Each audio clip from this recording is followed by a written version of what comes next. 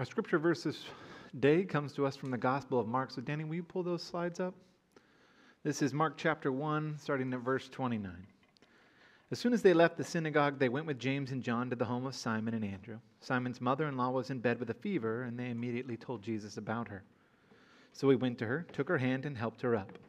The fever left her, and she began to wait on them. That evening after sunset, the people brought to Jesus all the sick and demon-possessed. The whole town gathered at the door. And Jesus healed many who had various diseases. He also drove out many demons, but he would not let the demons speak because they knew who he was. Very early in the morning, while it was still dark, Jesus got up, left the house, and went off to a solitary place where he prayed. Simon and his companions went to look for him, and when they found him, they exclaimed, "Everyone is looking for you." Jesus replied, "Let us go somewhere else, to the nearby villages, so I can preach there also. That is why I have come." So he traveled throughout Galilee, preaching in their synagogues and driving out demons. You know, I always liked icebreakers. I always liked the different questions you can ask. One of the ones we used to ask in youth group back in the day was, what is your favorite miracle of Jesus and why? When we did that, you get to hear all these crazy answers, right? People would say, I like the one where he walks on water. Imagine how cool that'd be to be able to like sprint and not get fallen in there. I want feeding the 5,000, only I don't want the bread. I want pepperoni pizza with ranch. Some people said water into wine, always want to keep the party going. Others said calming the storm because Storm was their favorite X-Men. You'd hear a variety, but only once did I ever hear of our miracle that happened today when Jesus healed Peter's mother-in-law mentioned.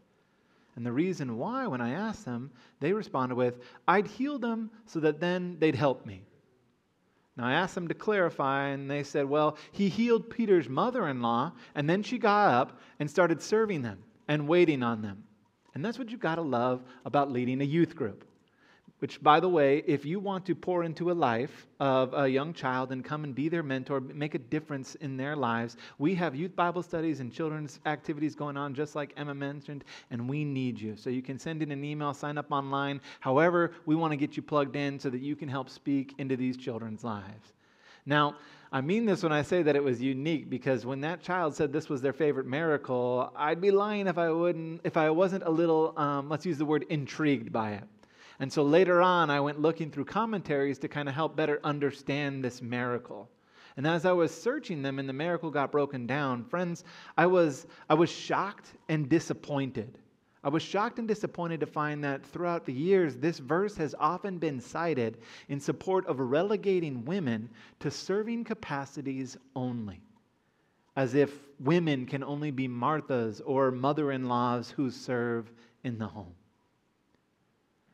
And I had to stop and I had to grieve a little bit and reflect at how throughout the centuries people have done this, have misused the Bible to justify evil, to enslave people, to take God's inspired and inerrant word and instead twist it to fit their own desire. Take the word of God and manipulate it, wield it in a sinful way that allows them to have power over others. They do that, they ignore what we know about Scripture and how we use Scripture to interpret Scripture, not just what we think it means or how we want it to say. For example, when we look at this word in this story and this example of Jesus healing Peter's mother-in-law, it really could not have suggested this idea of inferiority or a person's place in society. For the word in the Greek, which is diakonin, is the same word that is used previously when the angels are attending Jesus during his temptation. That waiting on them is the same as attending. And that's not the only place we'll see this. It also comes up again in the Gospel of Mark, chapter 10, this time when Jesus is referring to himself. He says, the Son of Man came not to be served, but to serve, and to give his life as a ransom for many. So my friend who was in the youth group, they were right. She was healed to serve, but the reason behind the healing was wrong. See, serving is the way of Jesus, and it's the way of those who attend him. And thus, it describes this essential characteristic of the kingdom of God. And Jesus shows us that he lives that, he brings that, and calls us to follow his example. One in which we will learn that if anyone wants to be first, they must be the very last and become a servant of all. This idea of serving others is crucial to the way of Jesus. not just for women, but for everyone. For all of us are supposed to serve. And this way of Jesus diverges sharply from the way of the world when it comes to the question of greatness and service. Jesus redefines greatness and challenges us that to be great in the matters of God is to serve.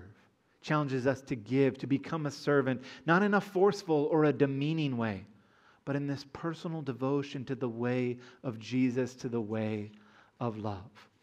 And this is exactly what we see demonstrated to us by Peter's mother-in-law. She's one of the first in the gospel to respond to Jesus' love and healing. And she shows us what it means to be healed by Jesus. Healed to heal others, saved to save others, loved to love others. I mean, think of this later on in the healing of the 10 lepers, right? 9 are healed, go on their lives, got what they needed, but only 1 comes back and gives thanks and glory to God for what they had received. We see the same here. See, in her joy of healing and wholeness, Peter's mother-in-law gets up and serves the Lord. This is not some quid pro quo relationship. We aren't serving because we have to. We now serve because we can't help it, because the Holy Spirit lives in us, and this is what we do as we work and follow in the way of Jesus. Look at the text again with me as you open your Bibles, because sometimes we see the cure and we miss the little details that took place right before. So he went to her, took her hand, and helped her up. There's a personal touch. There's this helping up. So many times we see Jesus do this, touching those who should not be touched, bringing back into community those who have been isolated. Friends, you look at that text, and if you had a fever in the ancient days, that was not good. In fact, when we look at Luke, some would go as far as saying that she had a fever that was the typhoid fever. More than likely, she was going to die. She was isolated in her own room, and yet Jesus goes to her, helping those who have no place, who have lost the ability to be part of society, to have a place in their home, and help them up. And maybe you hadn't heard, maybe you didn't know this, as the prophet Isaiah says, but he comes for you in this exact same way. He comes to you in your baptism. He comes to you in your fears. He comes to you when you are exhausted, comes to you in your brokenness to turn the page and bring healing. His hand reaches down to you. And that's why he's called Emmanuel. He is God with us, God with us. Isaiah talks about how he gives strength to the weary, increases the power of the weak. A bruised reed he will not break, and a smoldering wick he will not snuff out. He is the one who has borne our griefs and carried our sorrows. The psalm tells us that he heals the brokenhearted and restores those who are crushed in spirit. And Jesus himself says in the gospel, "Come to me, all who are weary and burdened, and I will give you rest." Yes, he restores us, which it is so important then to keep reading in this text, because look at what follows. He heals Peter's mother-in-law personally, and then he heals everyone who comes to the door. Can you imagine seeing that? So many people coming and just being healed by Jesus. And then when it's over, we see that he withdraws and goes off alone. Look at what we learn there in 35. Very early in the morning, while it was still dark, Jesus got up, left the house, and went off to a solitary place where he prayed. Simon, his companions, went to look for him. Kind of like when a mom finally gets that nap, the kid always finds you. And when they found him, they exclaimed, "Everyone is looking for you." And with everyone looking for him, look at what the Lord gives us. He gives us this pattern to follow. That's what the Son of God praying is showing us, this need for this relationship with Father in a special way, and to set this pattern in our lives. He goes to pray, he goes to recenter, he goes to get purpose. When everyone wants something from him, when there's so much to do, when so much seems to be against him, he prays. And the same is for us, is it not? When everyone wants something from us, when there's so much to do, when so much seems to be against us, we are to pray.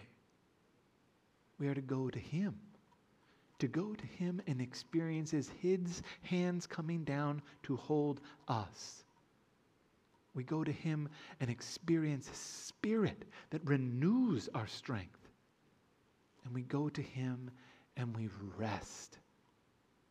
Because in His rest, He brings peace. And after we have rested in Him, after we have recentered ourselves, we have built that relationship, we have lived in that relationship, then we go. We go where He has sent us so that we can do the work that our Lord is already doing. He says, don't hold nothing back.